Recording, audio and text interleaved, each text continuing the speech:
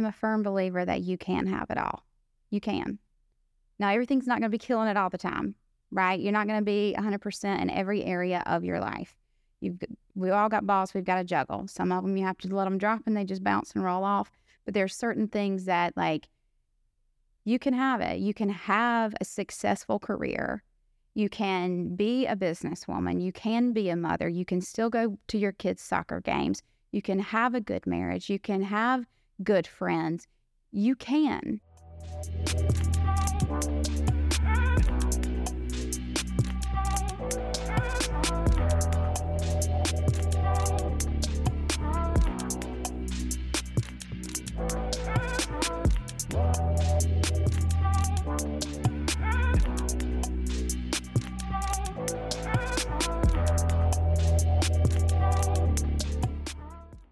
Welcome to another episode of the Profitable Property Management Podcast.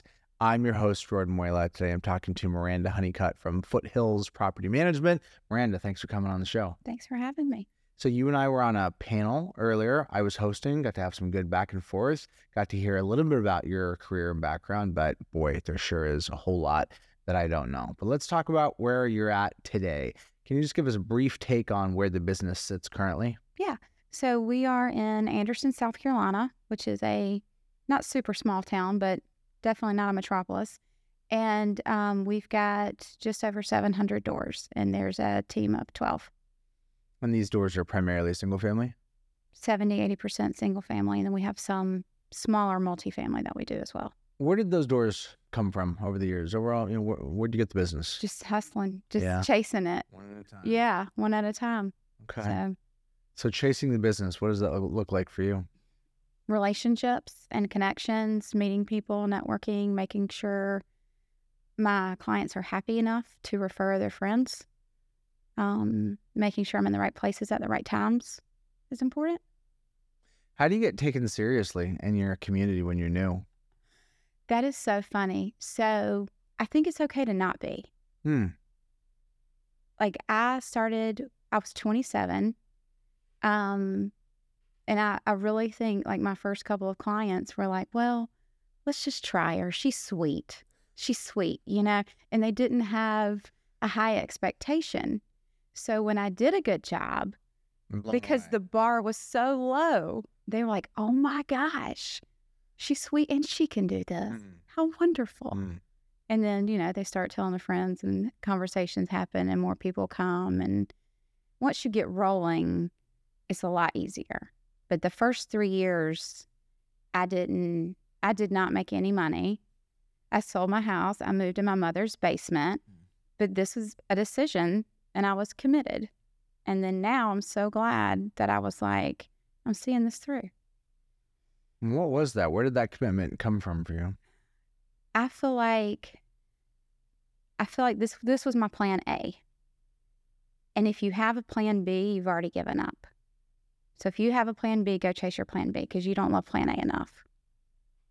So you were clear. This was the thing you wanted to do. What was a proxy for? Like if it wasn't just about property management, what was like the broader meaning? Was it the fact that it was your own business, that it was something tied in that community?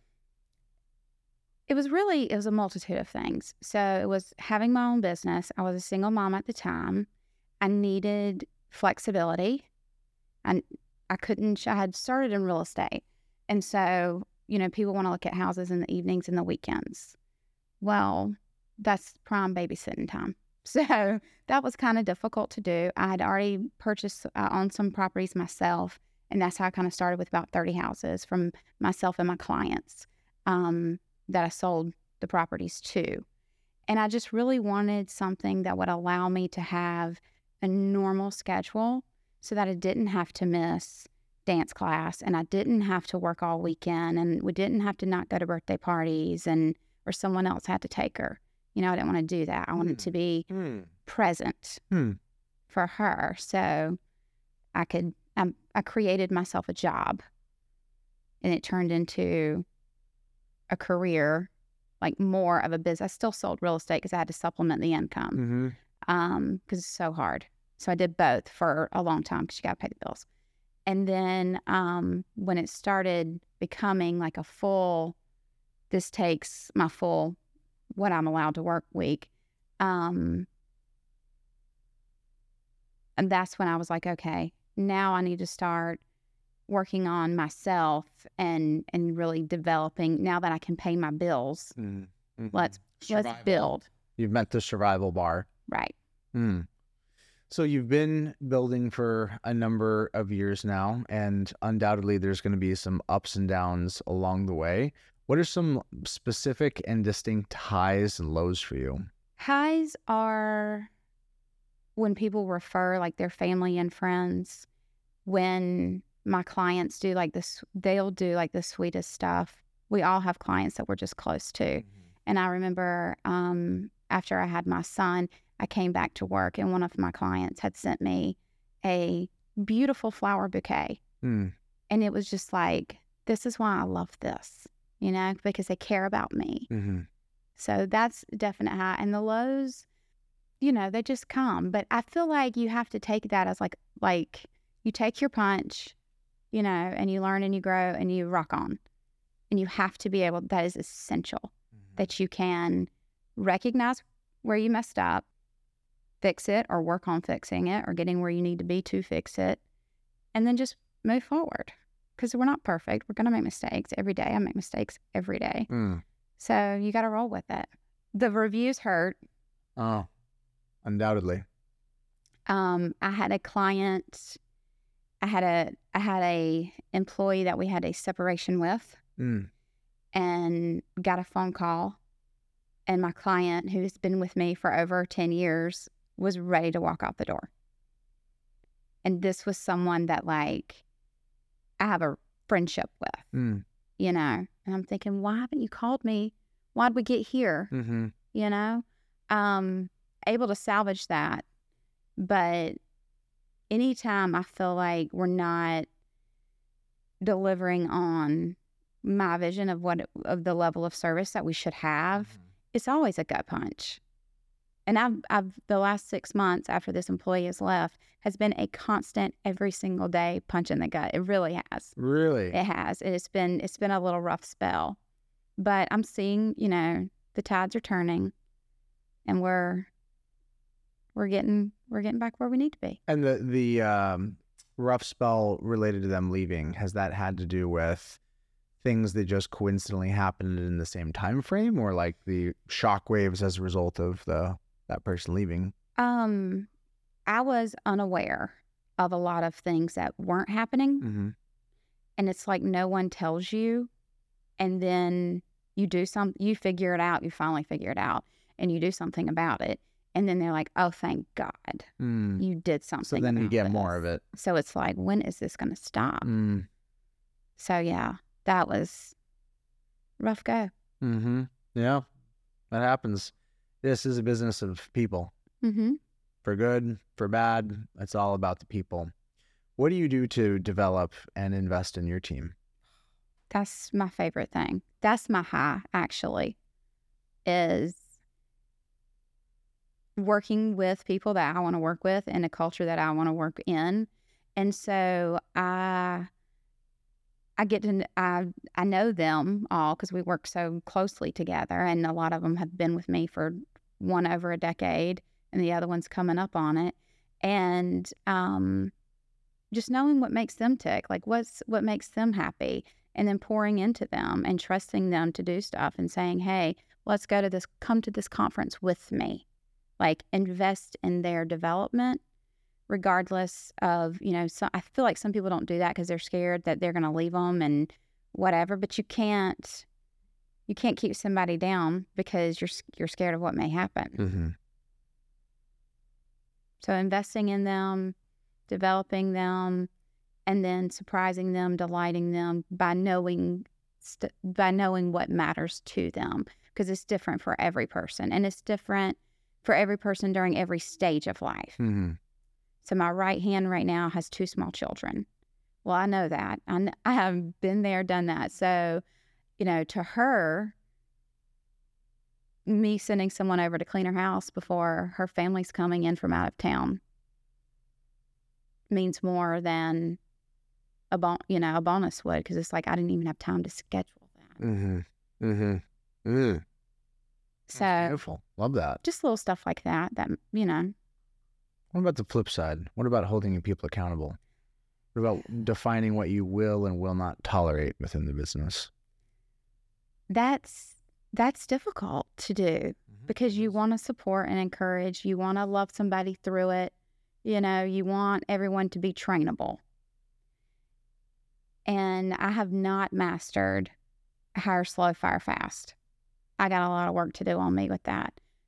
But what we've been doing is putting more accountability procedures in place, more meetings. We weren't doing quarterly meetings. We were only doing annual meetings, and that was not great. And trying to find the patterns faster so that you can draw attention to it and handle it in the moment. And then if we're having the same conversations three times, right? Because you have to be told initially, and then you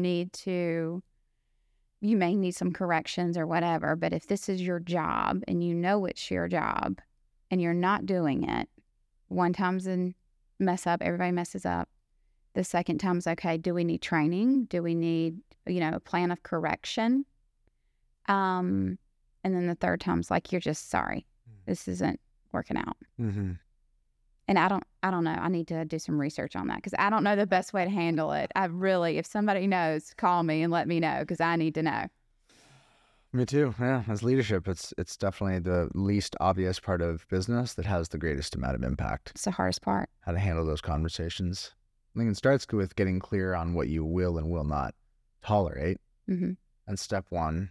And beyond that, I think the bleeding edge is really around how do you care for and about people while still having a very clear, objective conversation about performance. That's the fine art. It's easy to want to remove the humanity from it when you have to do something bad or negative, but I believe you can do both. It's a lot of effort and work there, but I'm personally stimulated by that challenge of meaning both. I appreciate you sharing that, like, you don't have the answers there. That's the truth for us in all areas of business. That's the managing people, holding them accountable while supporting them is seriously my biggest struggle right now. It is, and I've always struggled with it. So just trying to figure that out. Trying to learn and grow and be a better leader so that I can do that. And they do feel supported, and I don't lose a good one because I handled it wrong. Because that's the flip side of it too. Like, it's fine when it's somebody that's messing up and they need to go and they're out the door. That's one issue. But how do you have someone who really wants to do a great job and they keep messing up? Because once you start kicking someone when they're down, you're done. Like, they're never going to get up. They're going to quit. Nice but incompetent. That's what you're describing. Right. Yes. Nice but incompetent, as well as the brilliant jerk. Those are two dangerous species in the kingdom, and the handling looks different, but in both cases, you got to be clear on what you're going to tolerate. Once you start tolerating things, you start resenting things, including people. And that's the thing that's the least fair, is to keep somebody around bitching, complaining about them, resenting them. That's the least fair thing of anything that could happen. I think the worst thing for me, because we are such a close team, one bad apple will ruin the bunch. It will. And so your best people will see you tolerating and not handling, and then they're like, well, why am I busting my butt when they're just like skating by? Yeah. It's demoralizing. So that's a big issue. That's the fire quick that I need to work on. That was my... Fire quick. Let's see if we can be playful with that. Fire quick. I think what people are trying to say there is get clear on what you will not tolerate it, and don't tolerate things for a long period of time. That's what people are trying to say, is don't tolerate things. I think in the midst of the non-toleration, there's a whole host of other steps, the stuff that you Absolutely. talked about. Yeah. multiple trainings. What could we do? Acknowledging we have exerted a ton of effort and resources to select and bring somebody on the team. We're really invested here. The best possible outcome is that somebody trips, falls, stumbles, help get them back up and get back on track. You know, that's really the optimal. The worst case scenario, what is excruciating to me, the rare times where I have somebody in the organization for just like 6 months, boy, that is worth multiple annual salaries. I'd say a 3x of an annual salary. That's kind of what I mentally calibrate to for that kind of a situation. But it happens. That's part of the journey of business, figuring out how to manage and prevent those things. I want to hear more about the specific type of client that you serve and how you position your business in the market with a lot of people there, I assume plenty of other operators. How do you differentiate and position what you do? Our pitch is that we protect your house. You know, we protect your asset. So it's not just about, it's looking at the big picture, looking at the entire picture. So yes, you want a great tenant. Yes, you want high rents, but let me show you what vacancy costing looks like. Let me show you what a turnover costing looks like. And if you max them out every single time they're up for a renewal, they're going to move. And let me tell you how much that's going to cost you. So really looking at it as like the big picture, as an investment, not as a short term, I'm going to rent my house for 1 year and whatever. Like the people that I work with are in it for the long haul. They've purchased these properties for retirement. They've purchased these properties to fund their kids' college funds. They have a reason why they're doing this, and they have an outcome that they want. And for me, I've got to figure out what that is, and then what's the best strategy to for us to achieve that.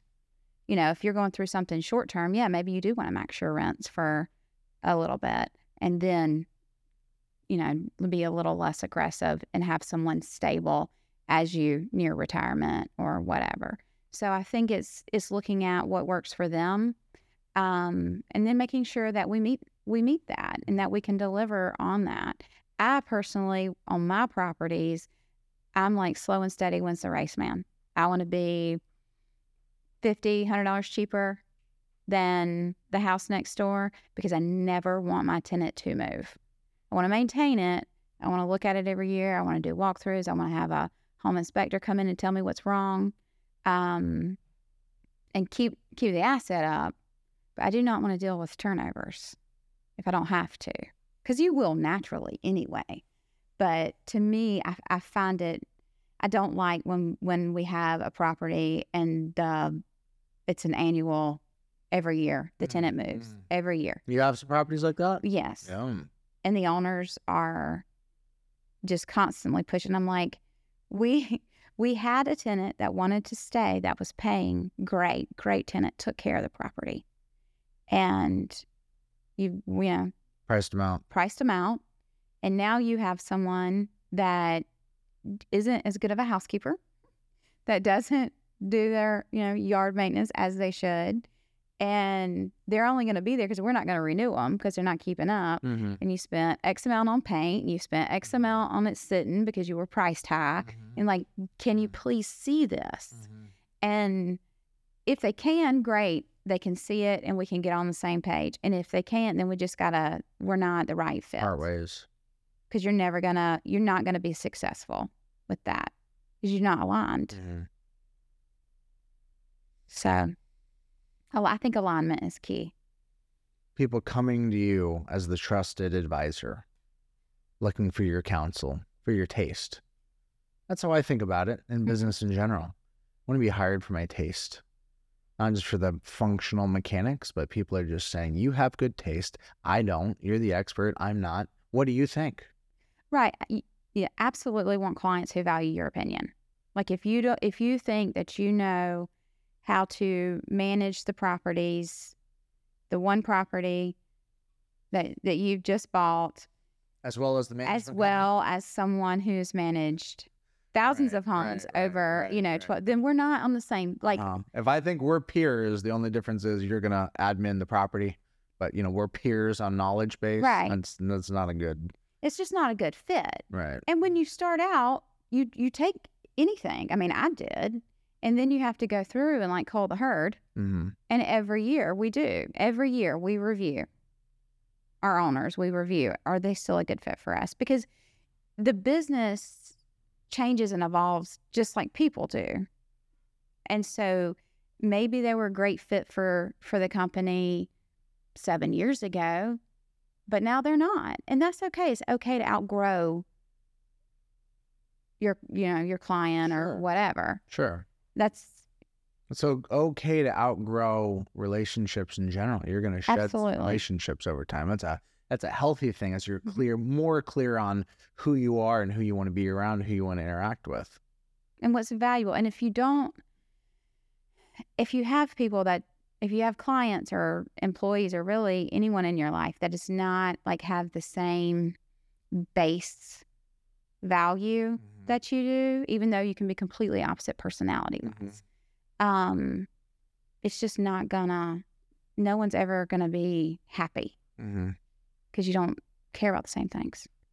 Yeah, getting around people that have common priorities and objectives is a huge accelerator towards whatever those objectives are. It really doesn't matter what they are, whether it's golfing or business or reading.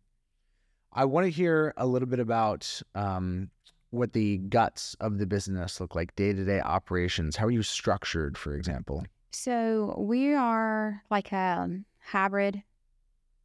So we have 2 pods with a PM. They each have a maintenance coordinator and a resident service coordinator. We have a leasing coordinator. We have someone that does billing, accounting, that kind of function. And we have an office manager that just kind of, she's awesome. She just like knows everything that's going on. And we have a receptionist because we were having, one of the issues that we've been having was I can't get anyone on the phone. So we were using a call center and it did not go how I had planned. Sure. I'm sure when you hired the call center, you assumed that you would be more available on the phone. That was the goal. Right. And it didn't go that way. And that's okay. That kind of stuff I can pull out of real quick. I was like, hey, no, this is not working. And so we hired someone direct, and she's awesome too. Everybody is really, but she's got a fun personality. She's great for it. And is she local? No, she's in the Philippines. Okay, great. Yeah. Great. And that works well. But she answers the phones, and then I have a VP that like does our operations stuff. Because I'm not a good communicator. I talk a lot, but I don't communicate well. And she feels we're complete opposite personalities. And I think that's super important, to have someone who is very different than you because they see things differently. I'm the one, I'm like, we're going to go climb the mountain. And she's like, well, wait a second.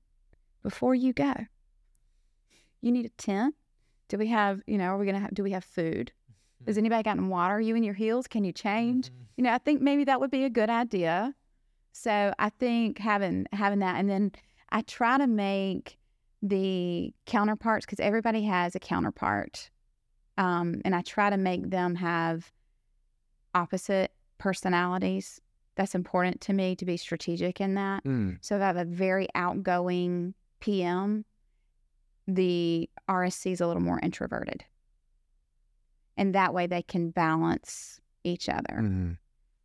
I feel like that's a building block of a good team. Interesting. Temperamental pairing. Yeah, that makes sense. So back to the theme of getting into some of the other guts of the business, talk to me about some of the tech stack that you use to manage the business. So we use AppFolio. We use Lead Simple. We use Tenant Turner. Does that stack feel stable to you right now? It does.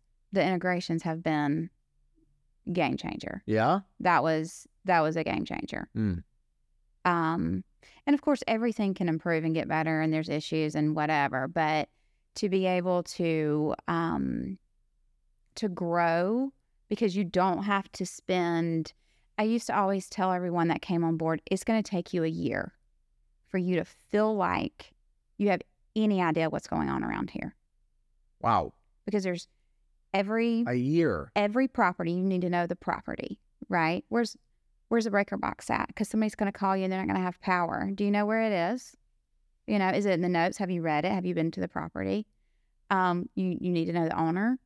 You need to know the tenants. You need to know all the vendors that we use, all the contractors that we use, and get familiar with all the software where you feel confident, because there's a lot on that.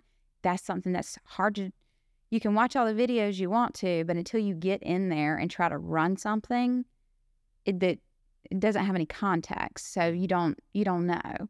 So using the tech now, that has shortened the year. I would say maybe we're down to like 6 months. You should feel like, okay, I don't think I have to ask 50,000 questions a day, which is totally fine. Mm-hmm. But I feel like I know how to do this now. So I'm seeing major improvements there, which is great.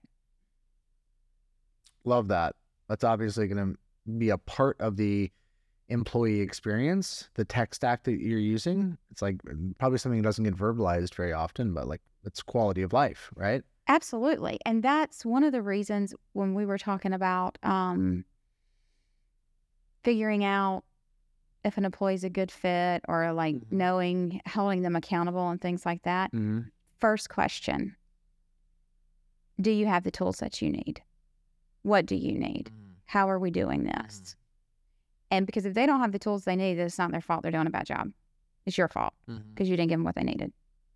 So having tools there for them to use, them knowing how to use the tools, it being easy and seamless and all of that, that's that's your job as a leader, to make sure that they have everything that they need. That's your job. What pieces of the work stream of your business are flowing through Lead Simple, and what pieces of the work stream are flowing through AppFolio? So we do the process is in Lead Simple, obviously, like the task and whatever. And then AppFolio is used like a database, but I send, like, the leases are sent out of AppFolio. Renewal offers, lease violations, things like that. Basically anything that I may need to take to court is in AppFolio, because it's easy to find. And the way that it's structured is very nice. And then the employee side of the work that gets done, the volume, there's so much volume of tasks that are done, that lives inside of Lead Simple.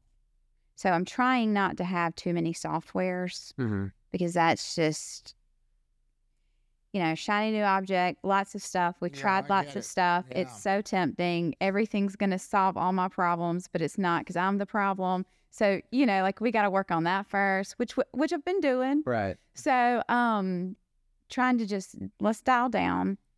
Let's use what we have. Are we paying for something that's available to us inside of AppFolio? Because we were, and we don't need to. Because then we have a third platform to go on.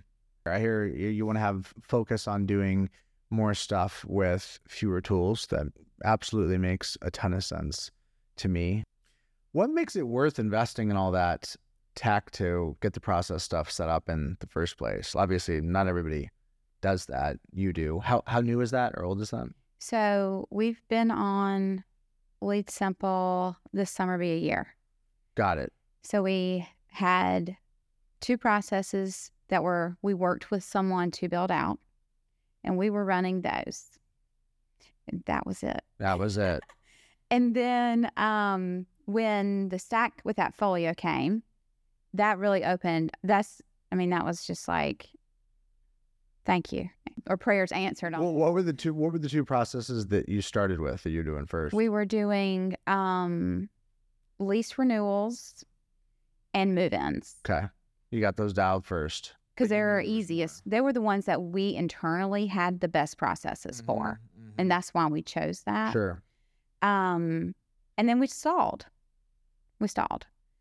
And then the stack was released, and I was like, this is gonna, and when we talk about it as a team, and I'm like, I really need y'all to understand what I'm trying to do here. Like, we're shaving seconds to make minutes to make hours. That's what we're doing. You're still going to have to call people and talk to them and all that, but now you're going to have time to. That's the goal here. Mm-hmm. So, and then it just kind of stalled. And then I realized, you got to get it done, man. So I started going into the office every Saturday morning from 8 to 12 by myself because I can't get anything done during the week. It's very difficult. And there's a lot of distractions and, all this stuff. So started going in 8 to 12. I started building out processes, did the delinquency process, finished that up right when Autopilot was released. So this was like last month.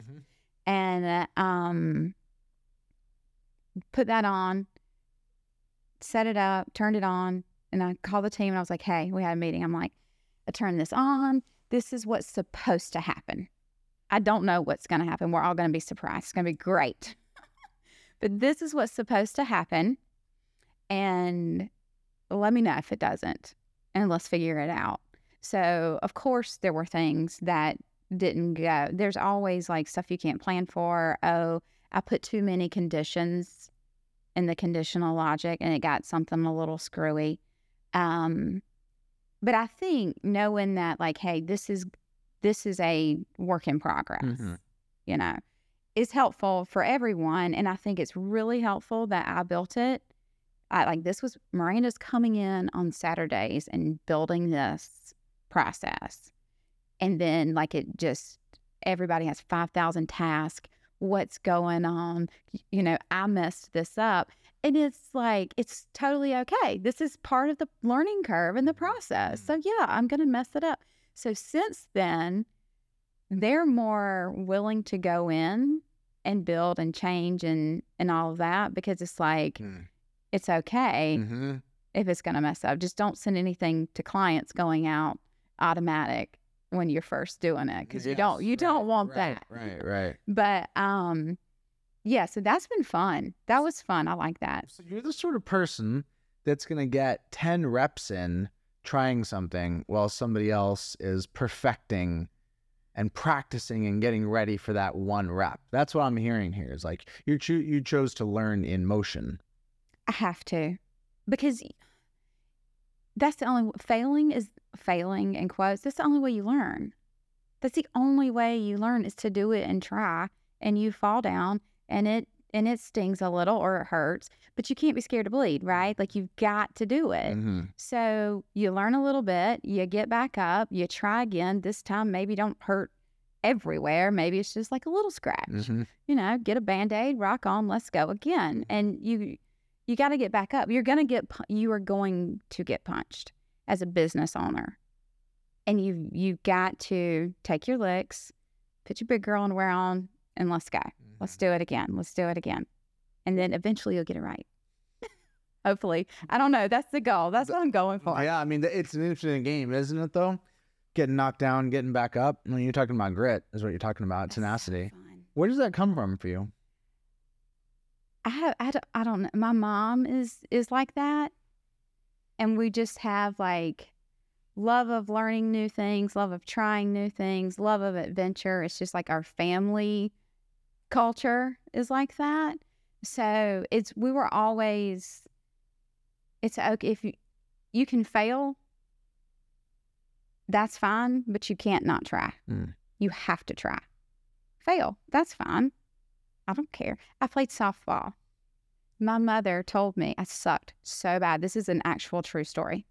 Right field, I'm like doing cartwheels, picking clovers, living my best life. Could not get on base all season. This was like in like the early 90s. She said, I'll give you $50 if you make it to first base. And I was like, oh, I'm doing this, I got walked.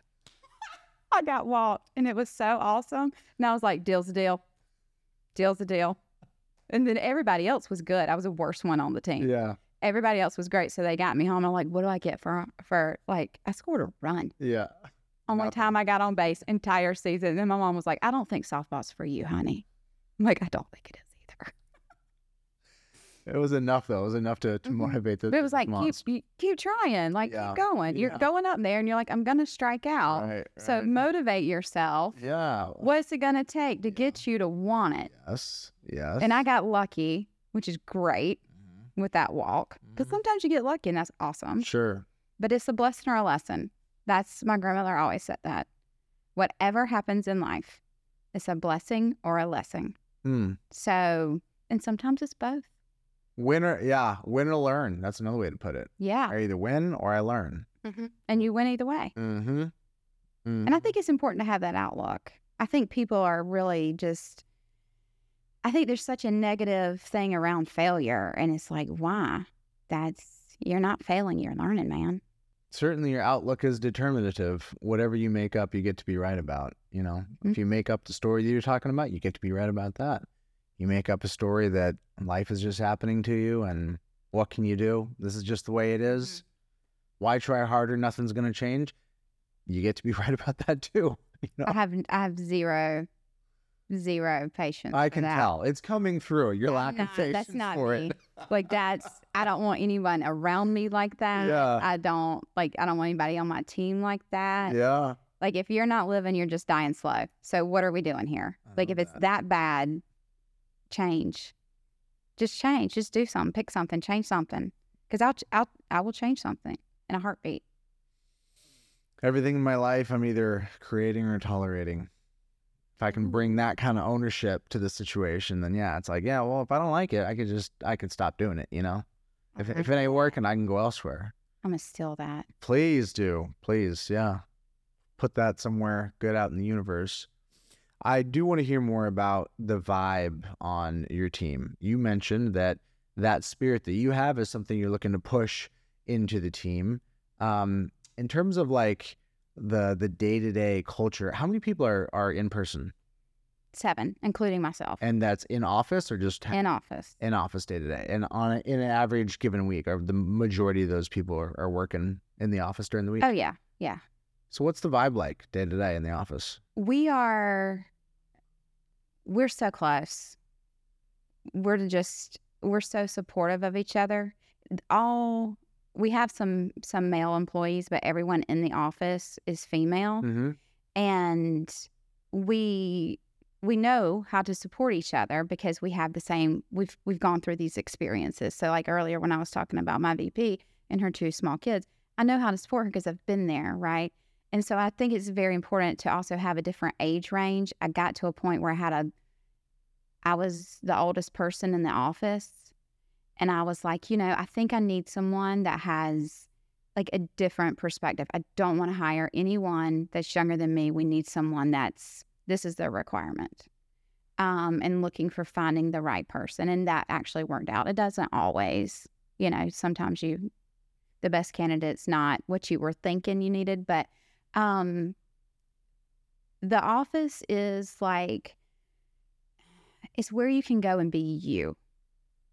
Right. So I wear a lot of hats, but at work, I'm Maranda. I'm not mommy. I'm not a wife. I'm not a daughter. I'm Maranda, and I can live in that, and I can still have that identity, and so can everybody else in the office. And that's something that we discuss, because a lot of people, everyone except for 2 people, we all have kids, we're all whatever. So it's like I come to work because it's my happy place.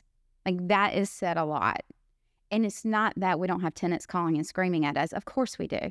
Or we don't have owners that are like, this costs too much money. Of course we do. Of course there are negative things that happen.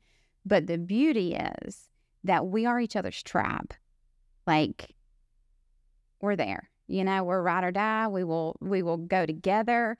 And we got your back, and you're having a bad day, that's fine, I got you. Or, you're having a win, let's celebrate. And I love that. That's the kind of environment I want to live in.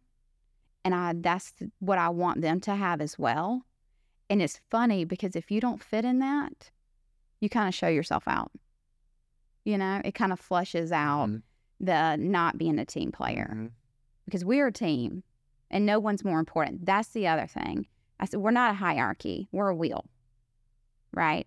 And everybody is like a piece of their pie in this wheel. And if one piece isn't there, the wheel stops. It doesn't matter how beautifully round the rest of the pieces are. You get a flat tire, you're done. So what you do affects me, what I do affects you, and I'm no more important than you are, and you're not more important than me, and we're just all here trying to win together, man. We're same team. Mm. So that's the vibe in the office, and that means so much to me personally. I can tell. Yeah.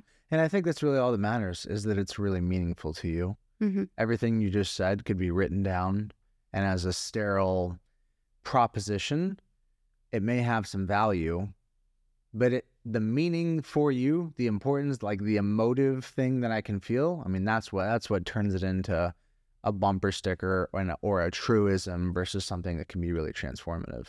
I love that you have that, and that you've given yourself permission to make work that. Mm-hmm. Some people don't give themselves permission to believe that that's okay. I am a firm believer that you can have it all. You can. Now, everything's not going to be killing it all the time, right? You're not going to be 100% in every area of your life.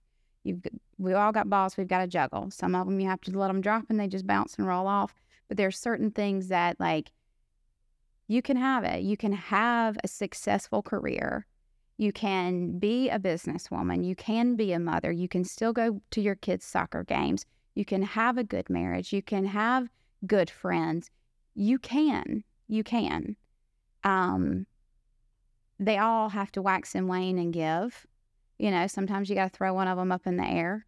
Like, obviously, I'm traveling this week. I'm not home. So am I killing it in motherhood this week? No, I'm not. But I'm working on my business. It's okay. And then I'll go back and I'll spend more time with them and kind of not work. So I probably won't work Saturday when I get home this week because I'm going to spend time with them. So you just have to, that flow. And I think that's very difficult for women. And it's something that's very important to me to, like, I want to be moderately successful in all areas of life and have a very well-rounded life instead of being like bent in one direction, killing right. it in one area, and the rest of your life is just a dustbin. Right. That's a nightmare to me. That's not quality of life to me. Yeah, I hear you. I was talking to somebody last night that was struggling with that, a gal who was articulating that there was something business-wise she really wanted to do, but she felt like she was so deeply conflicted about what it would mean for the other areas of her life. Like, is choosing this saying no to being a good mom? And I thought to myself, I can, but I mostly can't relate to that. I haven't personally had a firsthand situation where I was looking at starting a new business and I was like, well, I could either start that business or I could be a good dad. I see that there is something uniquely complicated there for women, mothers having to deal with that situation. It felt really heavy, the conversation I was having in the moment. It is. The weight of motherhood is load bearing, you know, like it's a big one. But I also think it's important to realize how working and being successful in business, committing to your business, investing in yourself, you need to realize how that has a positive effect. So I listen to audiobooks in the car. My kids were in the car. They're talking. And my daughter, who is 5, says to my son, who is 8, shh, Mommy's learning how to be a better boss. Like, she gets it. She's 5. And you know what I got from that? Number 1, she's my mini-me, bossy, like, hush. We're working now. I got one of those too. And then number 2, I'm learning. Right. I'm working on myself. I'm trying to grow. And Mommy's a boss, man. Like, I heard that in there. You know, I heard that. So, like, that, there's value in that. Yeah. And she's 5. She's never going to remember that. Yeah. But when she's 25, she'll just have this drive and she won't know where it came from. Yeah. And it came from stuff like that every little day, all these little, it's never the straw. It's the accumulation, right? Well, that's the same way with positive experiences too. It's never the one big grand gesture. It's all the little teeny tiny things that like, oh, you care. I'm thinking about what you said there in the motherhood comment. I'm thinking about the inverse of that for men. I don't know if it's an inverse or not, but for men, I see the draw towards a pursuit of success that does come at a very obvious loss of family. And it's interesting to me how it's normalized. It's never like verbalized as like this is commendable, but it's definitely normalized. Like, you want to be a billionaire? You're going to have to break some shit, including maybe a starter family, Yeah. You might need to have a starter family if you're going to go down that path. But the subtext is kind of like, but in the end, it'll be worth it because you have an empire. And I'm thinking to myself, but is it? No, not for me. Not for me. That wouldn't pencil. Knowing that that's what was happening, that wouldn't pencil. But there's temptation and there's draw. And for a lot of people, for me, business in many ways is an expression of like some level of compulsiveness for me, where there is like something kind of obsessive. And this is an appropriate way to channel it, instead of other destructive habits. So I embrace that side of it, but I also realize that like my calling is to be sufficiently connected with the people in the business that I'm called out of the compulsiveness, which would transactionalize everything and reduce it down to money ultimately. Like, if I can be connected enough with the people and get enough meaning in the relationships, it pulls me out of that and it balances me towards something that does allow me to have both a great business outcome, a stellar business outcome, and deep, meaningful connection along the way. That's what I'm aiming for. Yeah. The balance. Life is a balance. I can have You can both. have both. You can have it all, folks. You heard it here first. You can. Now, you have to be disciplined in that. So COVID, I didn't work at home. I can't work at home. Never mind all the millions. I mean, 3 kids, 2 dogs. I can't work at home. I can't. It's not productive for you. No, not at all. It's important for me to change the hat though. And like, I recognize that in myself. So driving to the office, changing that hat, getting there, I'm like, okay, I'm in work mode. Driving home, I'm decompressing, I'm relaxed. I'm trying to get myself in mommy mode. And it's not a flip of a switch. It is a legit process.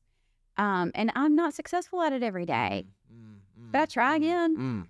Today I sucked, man. I was answering emails, I was whatever, but I think building out. So we have dinner together at 6:30 sharp every night.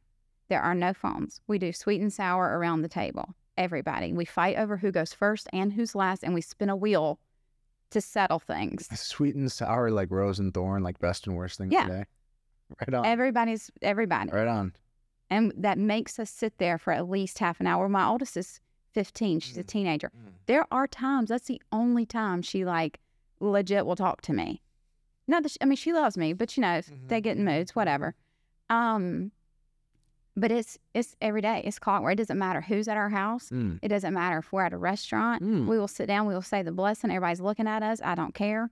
And we go around and we do our sweet and sour. And that's what. And now all of our friends do it. Yeah. With their families. It's just like 6 p.m. every day. You got the Von Trapp operation going on. I run a tight ship. Okay. I do. Clearly, it's coming through. Okay. I do. You have to though. Yeah. I mean, it's life-giving to have order. I know that much. It's life-giving to know what's coming and to have beginnings and endings and routines and things that you can count on. Yeah, that definitely does a lot for family life, for sure. Well, if it's not on schedule, it doesn't get done. Like my Lead Simple rollout was not on the schedule and it didn't get done. So I had to put it on the schedule. And then it got done. The available spot was Saturday morning. That's what it took. Yeah. And then it got done. Yes.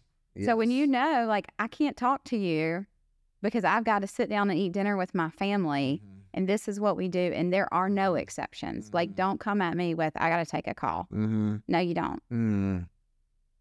Mm. Well, I'm going to take that as some food for thought for myself. Yeah, there's value there. It's a struggle, but it's worth fighting for sure. I think that the work that I'm doing as an entrepreneur impacts my family in such a big and profound way, and I don't mean financially. I mean in terms of like the energy that I'm bringing to the day to day and the highs and the lows that I'm carrying or withholding.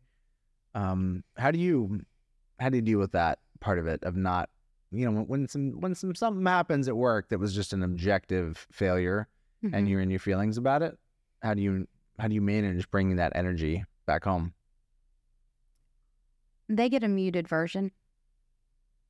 So they still see some of it still comes through. I can't be like, I can hide being upset most of the time. I can hide like if like my feelings are hurt. I can hide that pretty well.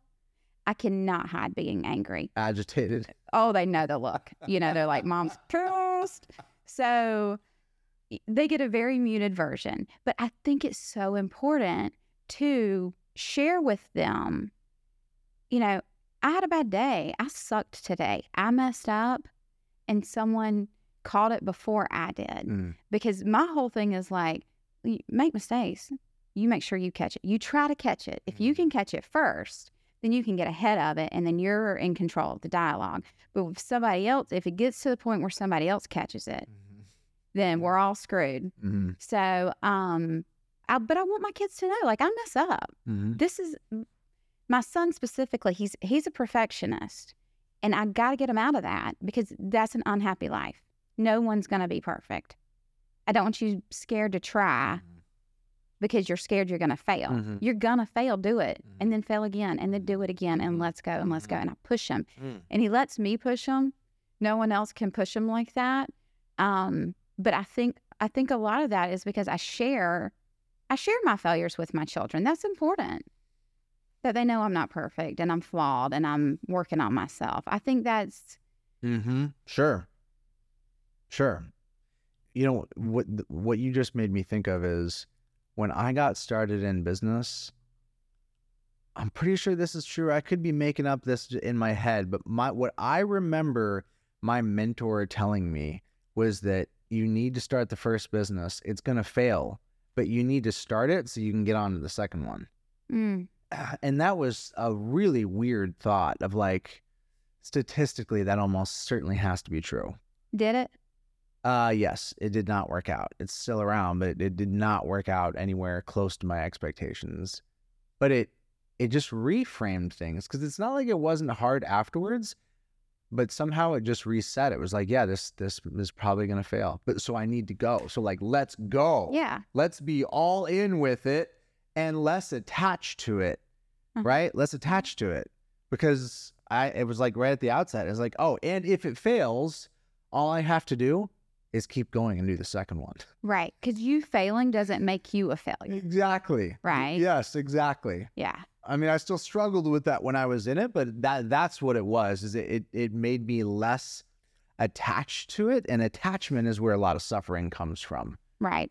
Where if you just weren't on about that specific thing happening, things would be okay. It's really... The first time you fall off the bike hurts the most. And then like you're, trying to do tricks and you're falling off left and right and like you don't even flinch. Right. You ever watch skateboarders? Yes. It's nuts. Absolutely nuts. Yes. Rare breed. I mean, that is one you want to talk about. Don't be scared to bleed. Yeah, exactly. That's a literal. I was talking like not literal. Metaphorical. Metaphor. Yeah. Thank you. Yeah. I want to wrap it here. If you had one piece of advice or feedback for somebody that's new in this business that wants to be all in, play the long game, what's the one thing that you would point them to right out of the gate? I mean, the obvious stuff is like write your processes and blah, blah, blah.